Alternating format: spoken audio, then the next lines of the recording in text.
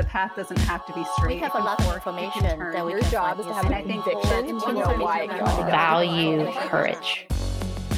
You're listening to the We Get Real AF podcast, exploring the future with trailblazing women and girls in emerging tech, XR, AI, and futurism. Science and technology are reshaping our world at lightning speed. Engage in conversations that'll spark your curiosity and challenge what you thought possible. Inventing tomorrow starts now. And here are your hosts, Vanessa Alava and Sue Robinson. Welcome to the We Get Real AF podcast. Today, we're taking you into the future and to the far reaches of outer space. You know, since the beginning of time, humans have gazed up at the night sky and wondered, what's out there and how do we fit in? Ancient Egyptians used the sky to predict the flooding of the Nile River, and the Chinese drew the first known map of the stars in 700 AD. Fast forward to today, and our technology has changed a lot, but our curiosity hasn't. Women are shaping the future of space exploration, and today we're talking with an incredibly accomplished woman who's helping humanity reach Mars. Cristina Hernandez is an aerospace engineer with NASA's Jet Propulsion Lab, and she's taking us inside the Mars rover mission, which will launch in July. Welcome, Cristina. Welcome. Yay. Thanks for having me, ladies. Yeah, so excited to have you. So tell us a little bit about yourself and your background and how you came to NASA.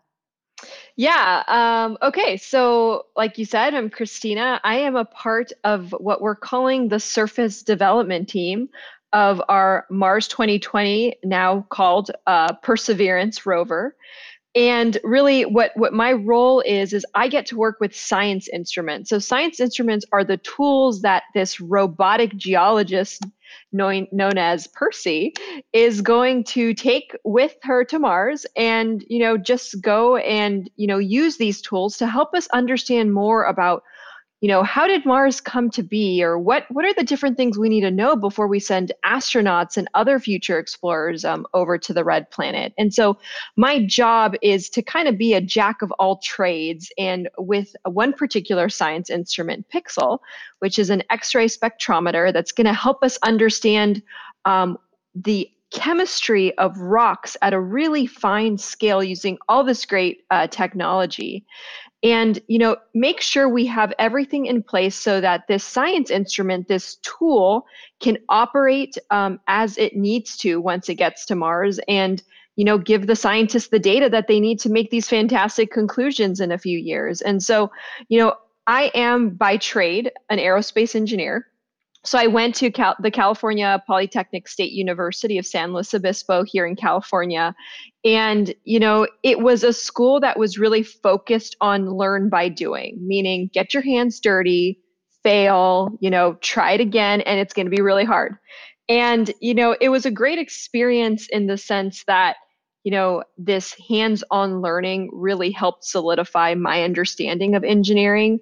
That being said, as a woman, as a Latina, going to college, going into an environment where you don't necessarily look like the majority can be difficult, right? And not necessarily, because of targeted stuff towards me, but just, you just don't feel welcomed. You don't feel a part of it. And so it was actually in college that, I really had to do a lot of, self-care, and I needed to really think about, why do I want to be an engineer?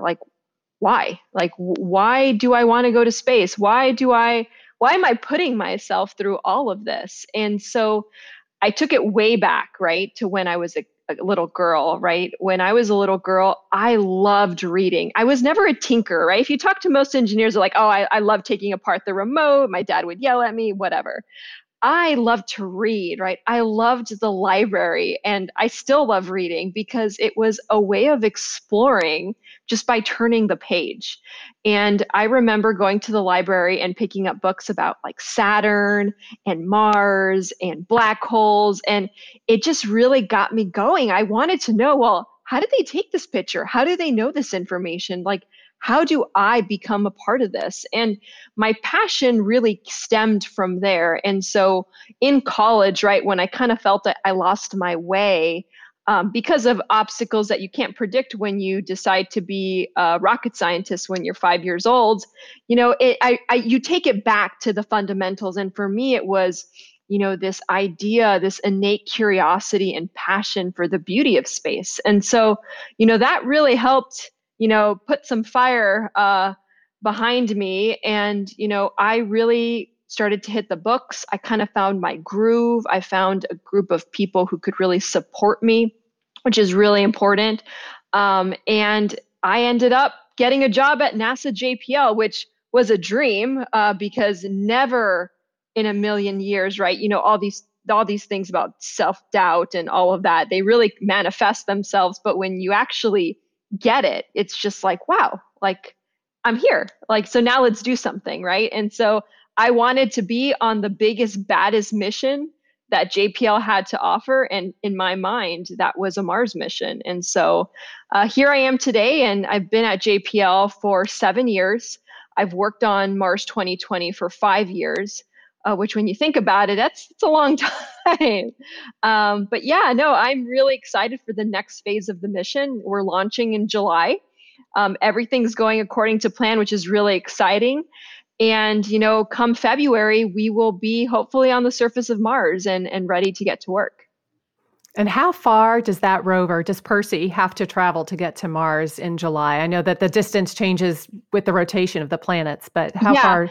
It's easier to understand it from like a time perspective. So it takes about 6 to 7 months for the rover to arrive at Mars. And that's actually the shortest time. So we've optimized how long it takes to get to Mars. And that's why we only get what we call launch windows, or these opportunities, every 2 years. So when they say you're launching in July, you better be ready. So I've got a couple of questions. One, the love of reading. I love the passion in your voice. Like you have like this magical twinkle in the timbre of your voice, and you talk about reading.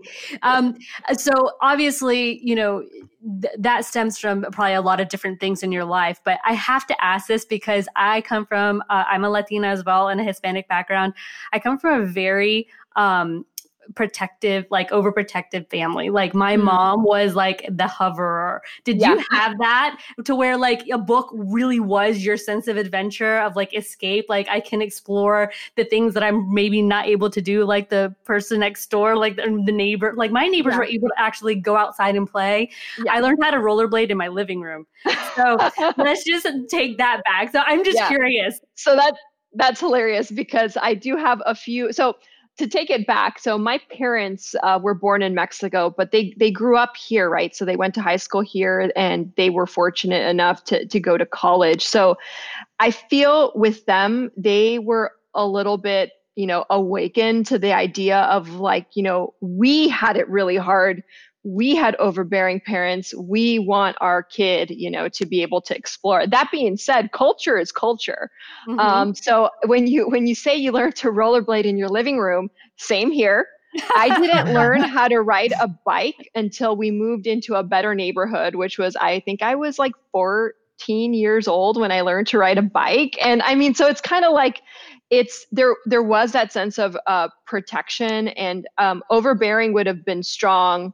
And when my mom hears this, she's going to like give me the look, but same here. So for me, right, I think what it was different is my parents, because they were truly like the first generation, they were going to college while they had me, while I was little. And so like, it was this, I grew up in a learning environment, and I grew up, sometimes it feels like my parents were my best friends, right? I grew up in an environment where like I was their little buddy, I was their study buddy. And so in that sense, I think that's where reading really comes into play, because that's what I would do while they were, doing their thing. Were you a math science kid? I'm just curious if you were always a math science kid, or how would you describe your interest? So I was the goody two-shoes kid who always raised their hand and always did their homework early. Like I just loved school, right? I was a true geek in every sense of the word. And math and science in like in 8th grade, middle school, it came easy to me. But in high school and college, I think a lot of the times when I reflect back, I think because of other outside obstacles, I actually got, quote, really bad at it. And so I think I was always a math and science person, but sometimes external factors told me I wasn't. But I knew math and science, right? That's how you become an engineer. That's how you go to Mars. And so you have to power through.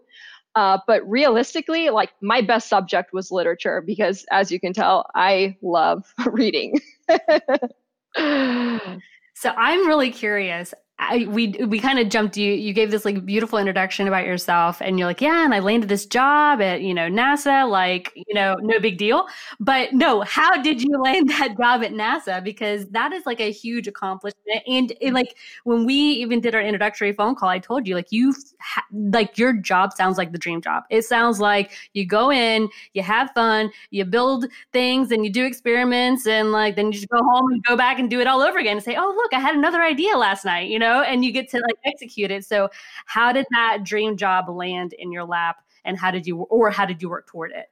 Yeah, so it really came with understanding why I wanted to work for NASA, because when I talk about my job, I even hear it myself. I hear this, excitement, this passion, this certainty that right now I am exactly where I need to be in life, right? And so I wanted to manifest that when I talked to anybody who worked at NASA. And so at Cal Poly, right, I struggled a lot my first few years. I even got on academic probation because of, math and science related classes. And when I found that spark finally, I didn't let it go. I dedicated everything I could to my craft, right? And I remember talking to one of my professors who ended up becoming my graduate advisor.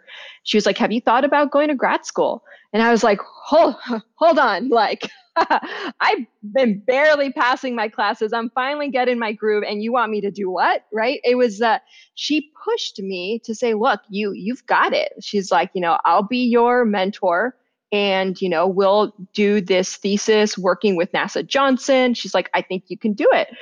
And I trusted her and I did it. And a year later, I'm in line at the career fair. NASA JPL was there, and I showed him my resume. And I'll never forget the words that they said, because all of the sacrifice, that's where it paid off. He said, I have never seen a resume more like anybody who needed to work at NASA. This is a resume of one of our employees. And to me, I was like, all right, like, where's my offer? Because it's like, like really like that's exactly what I wanted. And it's hard work. It's sacrifice. Like I can't tell you how many times I said no to going out with my friends, right? And it's like, you turn 21 in college, you want to go partying. And it's like, no, it was, I have to study. I have to, be the last one to leave the library. It was nothing but hard work, but it was hard work that was guided by passion. It was the only way to be able to walk in a room and try and convince somebody that I deserved a job there. So I think at the end of the day, though, right, it was grad school, because that was the challenge that people at NASA saw that I had gone through. So I think the point you made about having somebody, a professor, at a key moment in your life believe in you and see something in you that you weren't able to see it yourself in that moment is so crucial. And I have a daughter who's in college right now, and she takes really ambitious classes too. And I think it's so important when they get tough and you start to question yourself to have to dig deep, right? And to just find that spark that you're talking about to keep going. Was it that professor who gave you that spark, or was there another spark in you that made you decide, I really, really want to work at NASA and I'm just going to keep pushing on? Sometimes they're the lighter fuel, right? They're the fuel where it's like you had a little spark that you didn't know. And once they put that lighter fluid on, it's like, boom, like now you have this wildfire inside of you. And that rings very true even to moments now, working at JPL. There have always been, and it's always, this amazing woman that I can project myself in her shoes. And she's the one who's saying, no, look, you can do it. Like, just do it. So that's very true. Love that. So what does the day-to-day of a systems engineer at the lab look like? Like, you get into work and, just take us through a day, and you've been working on this like amazing mission. So the last 5 years, and it's about to come to fruition. Like, it's about to go out into the universe. So walk us through that. So my day-to-day, it changes every single week, every single month. The project is in phases. So when I first started working on this project, it was very much a paper design. How do we want the rover to look? What do we want it to do? What type of science do we want it to do? What are the different tools and science instruments that we have to bring to the table? So at that point, my job was very much, go to meetings, get on the whiteboard, talk to different types of subject matter experts, and just try and get a feel and how to put this thing together. And then, as the years go on, you get to the part of the mission, which really is my favorite part of the mission. It's when you cut metal, right? It's when you finally say, I have a design and it works, and now we want to build it. This is what we're committing to. And the reason why I like that part of the mission is because every day something goes wrong. Every day something breaks. Every day you realize that something isn't functioning as you designed on paper. And so it really, it's fun because you're solving problems and you're fighting fires. And sometimes I feel like a systems engineer is really like a jack of all trades, right? Master of none, right? Your job is to kind of take a step back and understand from a mechanical engineering perspective, from a flight software coding perspective, and from an electrical engineering perspective, how does this all come together? How are they interacting with each other? And so that was my favorite part, but it was also the most stressful part of the mission, right? I was working 60 hours a week. I was working second shifts, third shifts, and it was all to just try and get it built. And then from there, there's probably even the more stressful phase, which is called ATLO. So this is called Assembly, Test, and Launch Operation. So all missions go through this, but it's the part where everybody has built their thing, right? So in my case, we built the science instruments, and now we're going to put them on the rover. We're going to install them and integrate them. And so the rover becomes, the Perseverance rover. It's like when you look at pictures of the JPL clean room, that's ATLO, right? You see it all coming together. And that's the most grueling part, because you've been focusing this entire time on this one thing, understanding this one thing. And now your job is to understand the rover at a higher level. And the stakes are high, because you're testing the thing that is going to go to Mars. You cannot mess up, right? And people still mess up, right? We're human. And you're on call 24/7, because at any point in time, if something goes wrong with your box, you better pick up the phone, because you're going to have to help them figure out what's going on. And so it was so stressful and so exhausting. And looking back, it was the part that would make me do it all over again, right? And it's kind of like, it's the question of, how much, what is work-life balance? Well, to be honest, I didn't have work-life balance, right? I was so fortunate to have a support system that allowed me to put more emphasis on work than everything else. And, without that, I would not have been able to do this. And, our jobs are so, trying to find the right word. It's the word that's coming is draining, right? Because it's like you are interacting with people with different perspectives. And, as a systems engineer, your job is to bring people together so that you can come up with the best idea and solution. And it takes it all out of you, right? It's like you're giving it your all, your blood, sweat, your tears. I can't tell you how many times I've cried on this project because it's just like, it's tough, right? And it really stretches you. And I love the fact that I'm talking to you guys today, because as I'm, listening to myself, it's, you become a better person. You become a better engineer after going through an obstacle like this. And so the day-to-day, it could be whatever. It could be you're talking to Florida, you're going to Florida to go do your test on the flight vehicle, or, you're in meetings with, people, giving their opinions, and you're trying to kind of make sense of it all. And it's just, sometimes it's chaos, but it's also making sense of the chaos for a better product.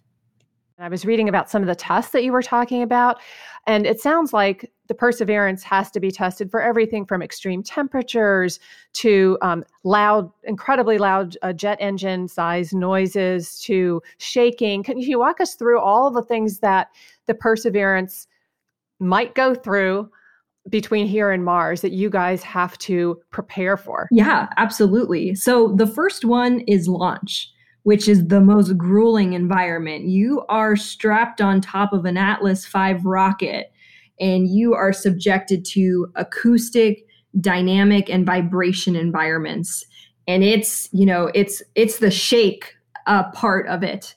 And so what we do is, for all the small pieces that will make up the rover, we test those. We call it shake and bake, right? So in the shake part, like, we are doing vibration testing and shock testing to make sure that the mechanisms, the electronics, all the delicate optics, they're built to withstand this environment. On top of that, once everything's integrated into the rover, we also shake it again, right? So we go through all these layers of testing for the vibration environment.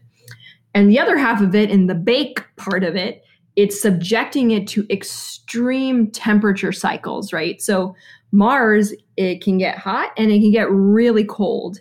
And so being able to understand how materials, how structures, how they withstand these types of extreme environments is also really important. And so what we do is, all of our boxes, again, they get tested at the subsystem level, is what we refer to it as. And then probably the most grueling test that I have ever been a part of at the rover level is called our surface thermal test. So we put the entire rover in this huge vacuum chamber, and we subject it to the environments that it would if it was on the surface of Mars. And so it is the most flight-like test that we will put the rover on before we launch it. And it's a 24/7, 3-week-long test that's staffed by, folks like me. And we're running tests 24/7 to try and make sure we understand that how the rover is going to interact in these temperatures. And so, in addition to that, though, there's all kinds of other testing based off what you're building. So we do radiation testing. We'll do testing for instruments that are installed on the robotic arm, because we have a drill. And so they have to be able to withstand even the drill environment as well. So there's the cruise part of the mission, which is relatively benign compared to once you're on Mars. And then once you're on Mars, aside from the landing environment, which is generally enveloped from the launch environment, and then the thermal environment, there's also like the dust environment. I'm not sure if you guys heard about it, but a few years ago, there was a huge dust storm that basically enveloped all of Mars.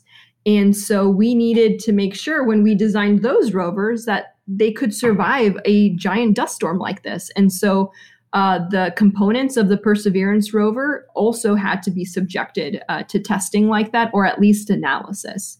So it's really, all of the work is done by imagining what is the worst case scenario, and you prepare for the worst case scenario so that on launch day, you understand how well your hardware can survive. It's incredible.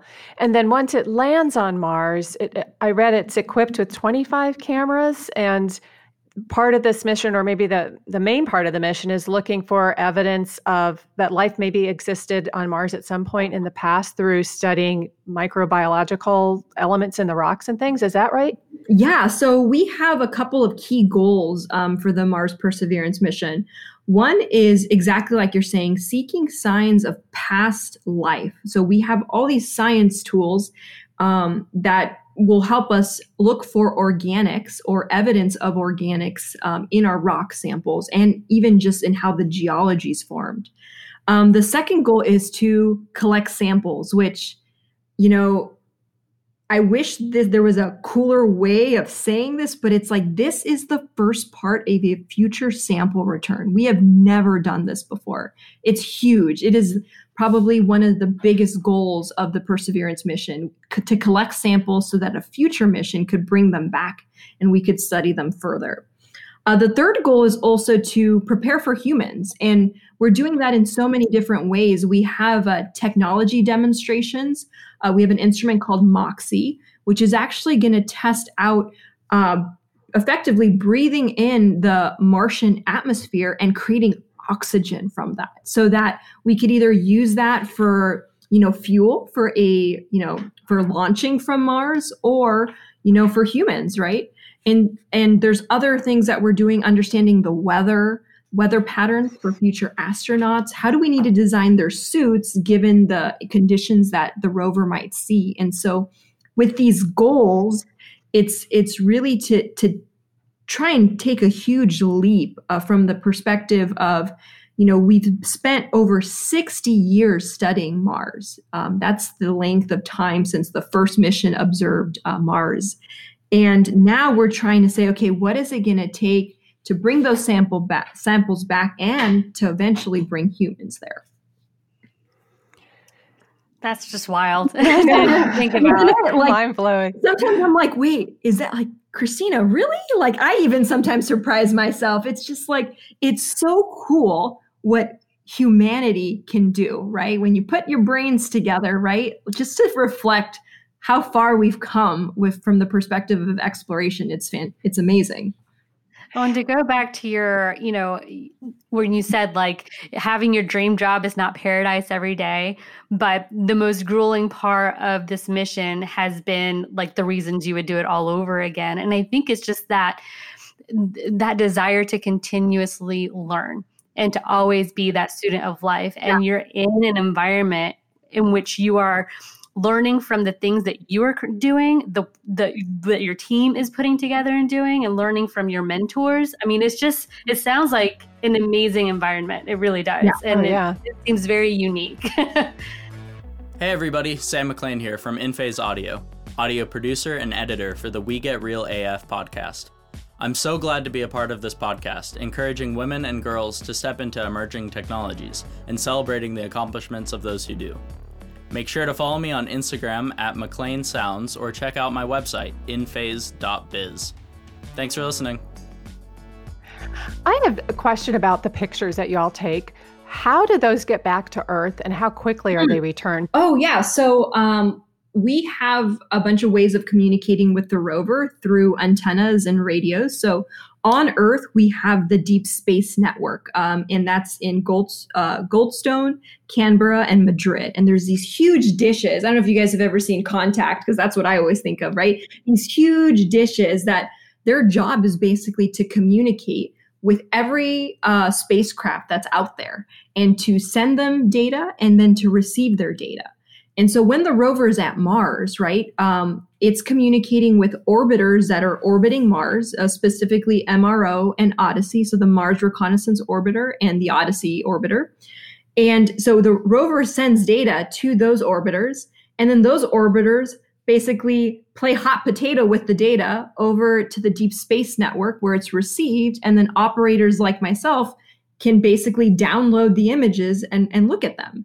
And so we're sending data every single day. Actually, if you guys ever come to JPL, there's this amazing light fixture that basically shows you what it's doing, right? So you can imagine a bunch of lights going up, and that's us sending commands and, hey, how's it going, Percy? Like, how's the weather up there? And so we're sending information up, and then you can see with lights flowing down, Percy saying, yeah, I'm doing okay. Like, here's a cool image that I took, right? So we're constantly just talking with these rovers and orbiters, getting images back, understanding the new science that they're taking. It's amazing when you think about it. 35 million miles away, right? Yeah, it's pretty far. That just boggles my mind that we can do that. About 7 minutes for the signal to go from Earth to Mars, right? So that was the whole thing when Curiosity landed. They called it the 7 minutes of terror, right? Because for 7 minutes, you were waiting for that signal to come back to tell you that the rover had landed. And so that's just the distance that it takes for light to travel between Mars and Earth. And so if you go out even further, right, to Neptune, to Pluto, and one day we'll go to an exoplanet, right? It just takes even longer. And so, but it's really amazing just to know that as we speak now, right, there are orbiters and Curiosity, they're talking to us here on Earth. That's incredible. Amazing. That's amazing. So I'm curious, when we spoke initially, you talked about your team and you briefly spoke to them about your team earlier, when you're talking about all the amazing things you're doing and the mentors that you're learning from. Can you talk about who all is on your team, like the diversity on your team? If I recall correctly, you're saying like it's a team of really badass women. Yeah. So one of the things that surprised me as soon as I joined Mars 2020, this was 5 years ago, is how many women I saw in technical leadership positions. As an actual worker bee, when you see this badass woman, right, who's the project systems engineer, she's in charge of the systems engineering on this entire rover. It's just like, wow. And she's probably one of the few people at JPL who have worked on all of our rover missions, right? She's just an awesome powerhouse. And then below her, you have an army of technical leads that are, what my lead, her name is Diana Trujillo. She's from Colombia, right? So my boss is a Latina who's a powerhouse, right? And, there's just so many women. And one of the things that I found incredibly interesting as an observer and being in the room with them is that, women bring the communication to the table. They, it's amazing the collaborative environment that can happen when you have a diverse room, right? And so one of the things that I saw they brought to the table, they had the know-how, right? They had the chops to say, yeah, no, that's wrong, or this is how we should do it. But they were able to do it in a way that was collaborative and that brought everyone to the table. And I thought that was probably the most amazing thing that I directly saw the impact of what happens when you have women in technical leadership positions. I love hearing that because that is so key. And especially when so much is at stake, you've got to be sure that you hear every opinion and examine a problem from every possible angle so that you're not missing something. Yeah.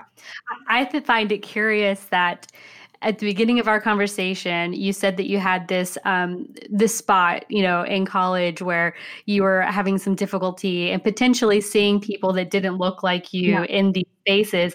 And now you're working on an amazing team that's just women, like amazing women working together to bring this mission to fruition. So I think that's so a full circle for you. Yeah, it really is. And it kind of it just makes me realize how important it is for women to give back and to really say, look, don't quit now, right? Look, there's all these women who are doing really cool things.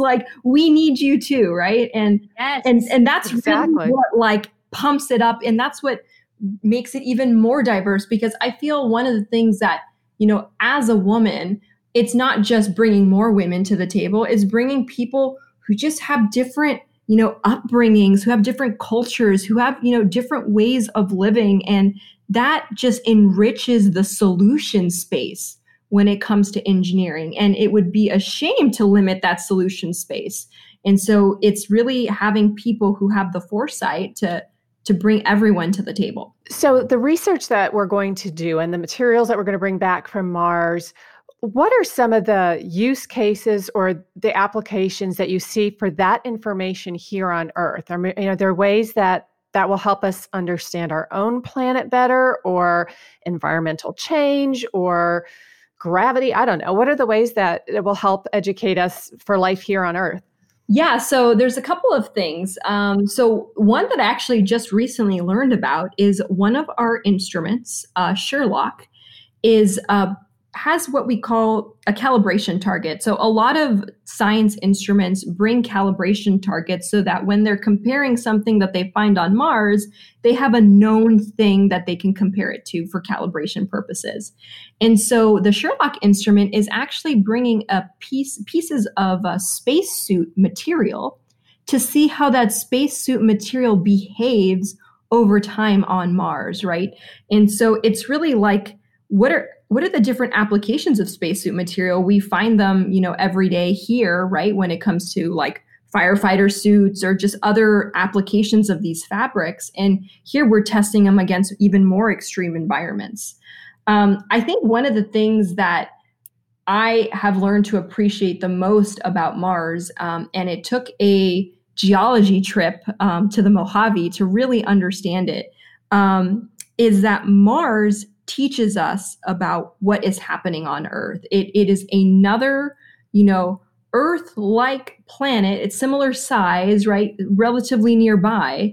And it's like, how did it get to that point, right? And the only way to understand that is to explore and to compare it against Earth. So a lot of the times our geologists and astrobiologists are always asking themselves the question, if I was here on Earth and I needed to go find life, or I wanted to see signs of water, what are the different things that I would observe in the geology, in the deltas, in the terrain, and you compare that to Mars and vice versa. And so understanding what happened to Mars's, atmosphere or its terrain also helps us understand the Earth. The other thing that I've actually been geeking out recently, I used to hate programming. I used to hate code because it just didn't seem very interesting. And then once I got to college, I realized how powerful it is. And so one of the things that I have grown to appreciate the most about, Mars 2020 and just missions in general is they are getting more and more autonomous, right? We're building more complex and autonomous systems, just like we're doing here on Earth, right? We're thinking about doing self-driving cars or self-piloting, Uber flights, and just, how do we make data easier so that, when we go to the doctor, our doctor, has even more resources. And so the software on the rover is actually incredibly complex, right? Here you have a rover that autonomously knows how much power it has and decides if it needs to do more science and if it can do more science.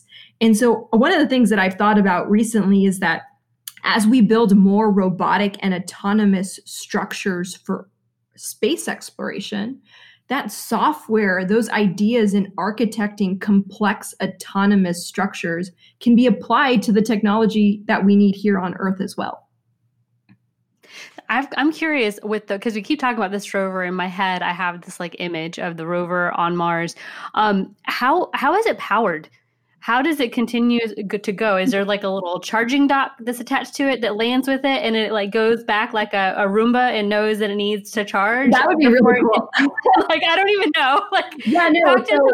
How does it charge itself? Yeah, so the rover has what we call an MMRTG. It's basically a nuclear power source that provides heat, right? So it's using the heat from this stable energy source to power itself. And one of the things that's really cool about it is when you talk about a charging port is that our earlier rovers were solar powered, right? So when we would have these dust storms, it was really hard to do science 24/7 because we had to power down, we had to manage our power resources, but the rover can do science 24/7. It could do science at night because it always has a power source.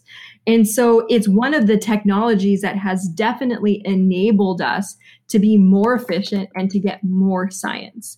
And so it's pretty amazing. When do you, and this may already be a known thing, but I don't know it, so I'm going to ask, when will humans be able to land on Mars and actually go like a human expedition?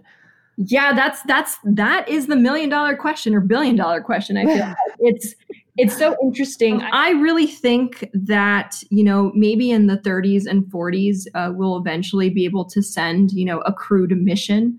One of the things that I have learned to recognize is the complexity of sending, these warm, squishy things is what I call them, to another planet, right? And bringing them back. And, you want to make sure you understand as many variables as you can before you send, people's loved ones over to and keep them safe. And so I really think, with, the Artemis mission, which is us going back to the moon, also talking about like understanding asteroid missions, and the rover itself, with all of this new information, like we really are now in the proving ground for what do we need now to bring astronauts to Mars in the future. So I am with you. I am waiting for the day. I am ticking down because I just can't wait to see that first crewed mission to Mars and how amazing that would be.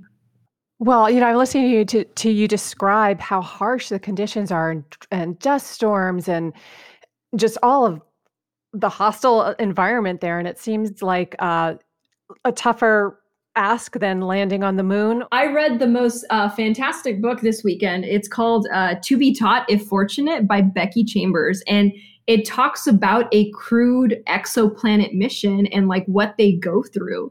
And at the end of the day, it's just like, you do this for science. You do this because you are an explorer, because you are the representative of humanity, like pushing the bounds. And I would have so much respect for anyone who goes to Mars, because that I would do it myself if I could. So I've got a question. So are we officially 3 weeks out? Yeah. So our launch window opens on July 17th. So now we're in the final stretch of getting the rover buttoned up, as we call it, and ready to put on the rocket. So at this point in time, the rover is fully stowed, right? So everything's put away, it's powered down, it's installed in its descent stage, which I'm not sure if you guys are familiar with the infamous Sky Crane, which is the system that basically from the atmosphere of Mars brings the rover back down to the surface. And so the descent stage is what we call it. And so the rover is integrated with that. And it's now in the process of getting integrated into the cruise stage, which is like this little egg-like shell that actually carries the rover from Earth all the way to Mars. So we're kind of like there, right? I actually heard on the news the other day that the booster, the rocket booster that the rover is going to use is there at Cape Canaveral. So like now it's really the putting it together. And the team that I work with, we're in the process of doing dress rehearsals for launch. So we go through all these nominal and off-nominal scenarios to prepare for launch day, cruise day, and then eventually for surface. And so we call these operational readiness tests. So that's really what the team is focused on at this point, as the team, the ATLO team, puts the rover together to get it ready for the launch vehicle.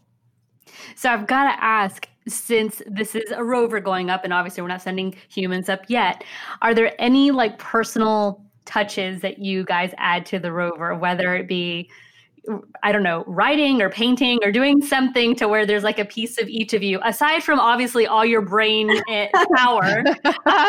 Like, is there anything fun that you guys do that it's like, yep, my little whatever's up in space, aside from like your little rover? Yeah, I think it's so funny because like I would be the first person to like go and take a Sharpie and sign my name on the rover.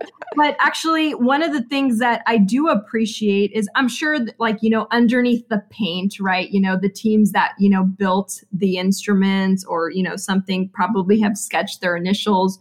I know right now we're carrying a microchip that has the names of millions of individuals who signed up to get their name on and send it to Mars, which is kind of cool. But really, I think we all recognize that this is a team effort, right? And it's not, the output of the individual, it's the output of the collective. And so, because of that, we really don't have our initials everywhere.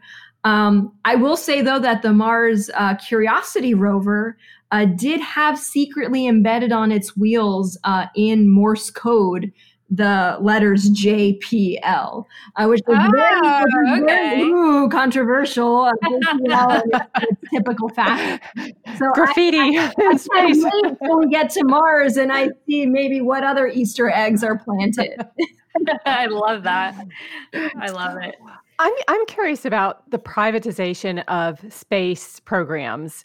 And, obviously NASA's doing so much research, but you have other groups like SpaceX and Elon Musk looking at doing privatized space programs. What do you see the role for those programs being, if any? I really see it as a partnership. I feel that, when you have, the history and the experience of NASA coupled with, these upcoming private companies that are also pushing the bounds, right? If you get a great relationship together, we could really move space exploration forward. And, one of the things that I do believe in is that, competition and, different techniques and methods for solving a problem is incredibly important for engineering. And so when I look at companies like Blue Origin and SpaceX, right, I really see those companies as, also pushing the boundary and, in a different method than NASA's pushing the boundary. And then together, we can really make significant progress.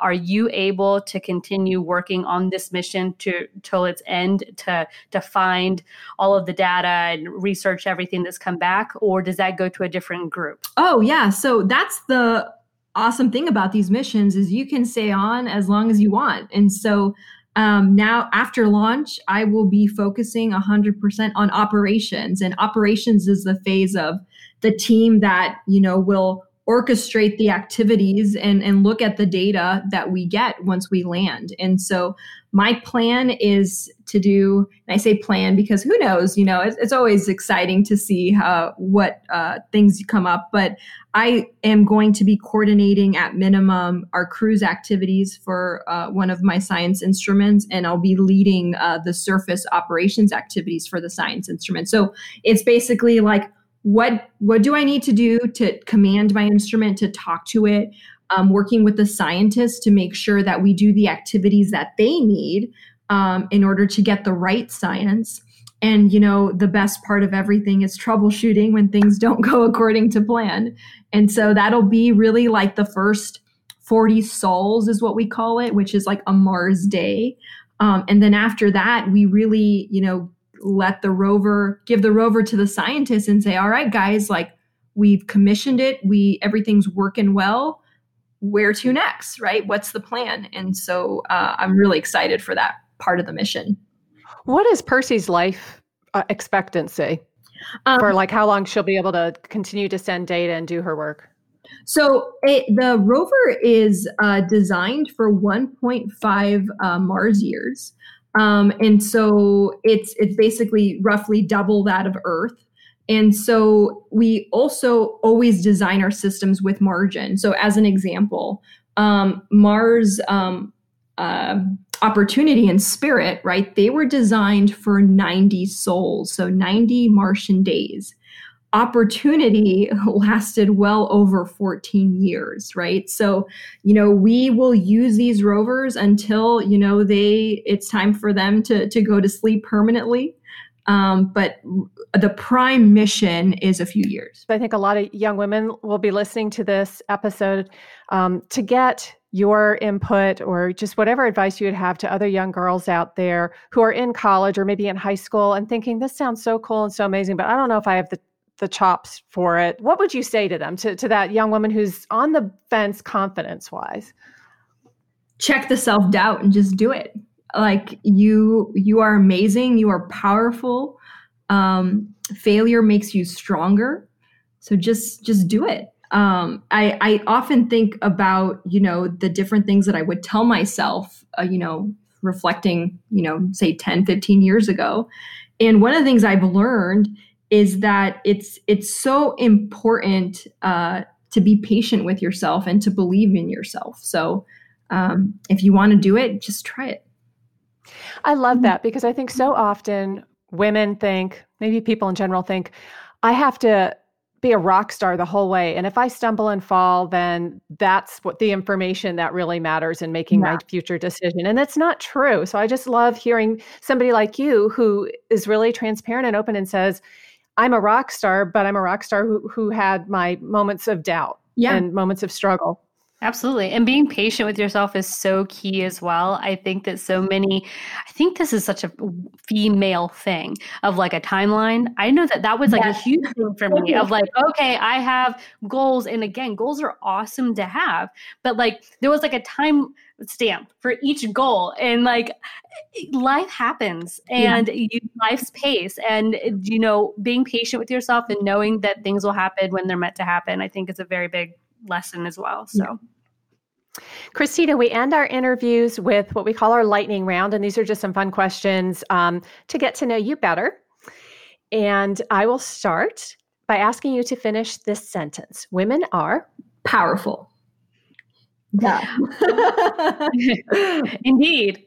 All right. What are 3 pieces of advice you'd give your younger self, which you've already given a piece of that, but I'll let you elaborate on 2 other pieces. Yeah. So, okay, definitely be patient with yourself, as I mentioned. One of the things that I'm learning and I'm really appreciating lately is be vulnerable.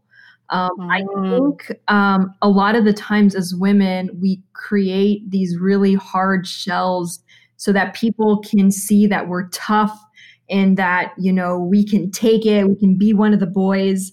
But being vulnerable is such an important skill set because it makes you a better leader, it makes you a better team player, and it makes you a better person. And so embrace your vulnerability. Absolutely.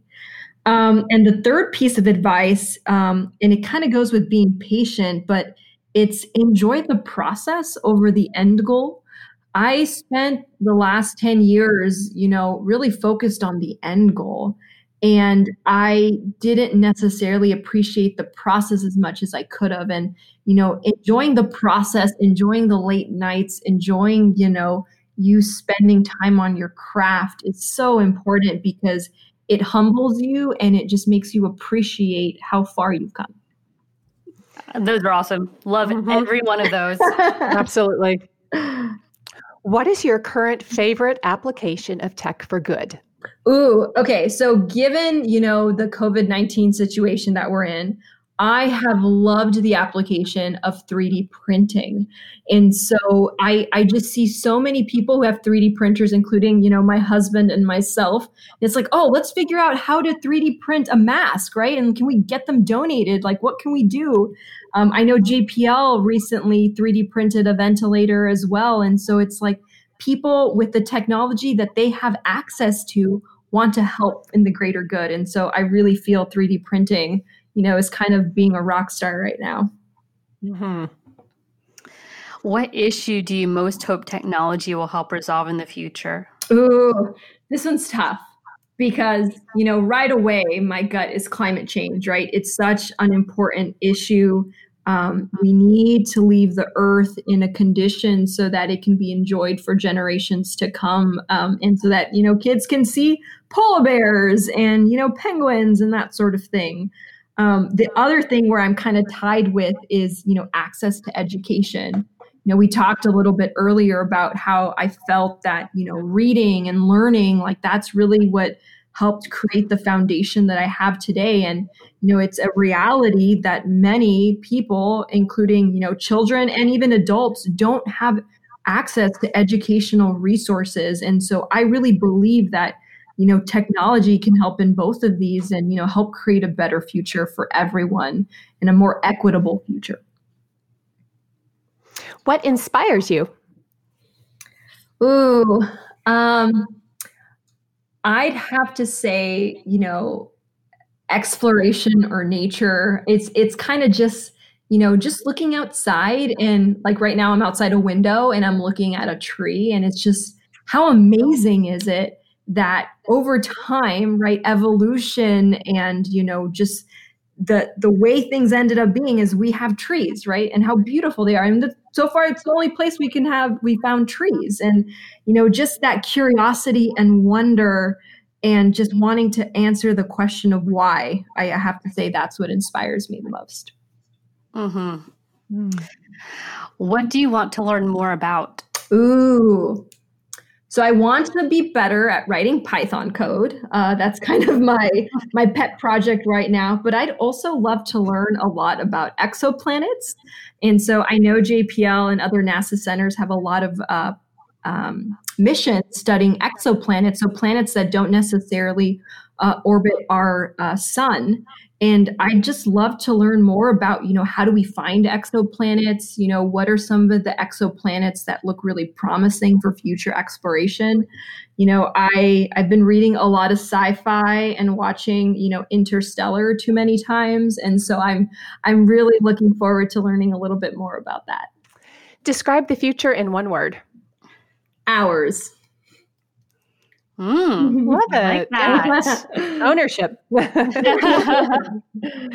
All right. Fill in the blank. Blank like a girl. Oh, this one's easy. Engineer like a girl. Yay. Yeah. Awesome. This has been such a great conversation. Thank you so much, Christina, for taking the time with us today. Again, I just think what you're doing is like the coolest job ever. And I do too. I when you bounced off for a quick second earlier, I just told Sue, I'm like, I just love the joy in her voice, because when you speak, like you can tell, like you're just really enamored with what you do. And as challenging as it is every day, like it still shows and it comes through. So thank you for that. No, I love it. And thanks for inviting me. I have fun, just talking about space with other women and, thinking about how we can make a better future. And, actually, talking about this gets me pumped. So it's like, I'm ready to go crank out 3 hours of work right now because I'm excited about it. I'm sure NASA appreciates that. But before you do that, can you tell our listeners how they can find you on social media and find out more about the Mars rover Perseverance as well on the internet? So I am pretty active on Twitter. My Twitter handle is Estrellas y Café, stars and coffee, my favorite things. And we also kicked off about a few months ago the Perseverance Twitter handle. And I need to double check what it is. But basically, you can find out all about the current events leading up to launch. We're posting photos, videos, interviews with a bunch of engineers like myself. And, you could find out more about Percy and what's Percy going to be doing. Yay. Well, best Fantastic. of luck Yes. to you, your team, and Percy up in space. Thank you so much. Hi, everyone. Thanks so much for listening to this episode of We Get Real AF. We're excited to bring you the voices of amazing women and girls who are shaping the future for good. Please help us spread the WeGraph mission of supporting women and girls in emerging tech and science. Follow us on Twitter, LinkedIn, Instagram, and Facebook. Our handle is @WeGetRealAF. And visit our website at www.wegetrealaf.com. Don't forget to like, comment, and to subscribe to the podcast.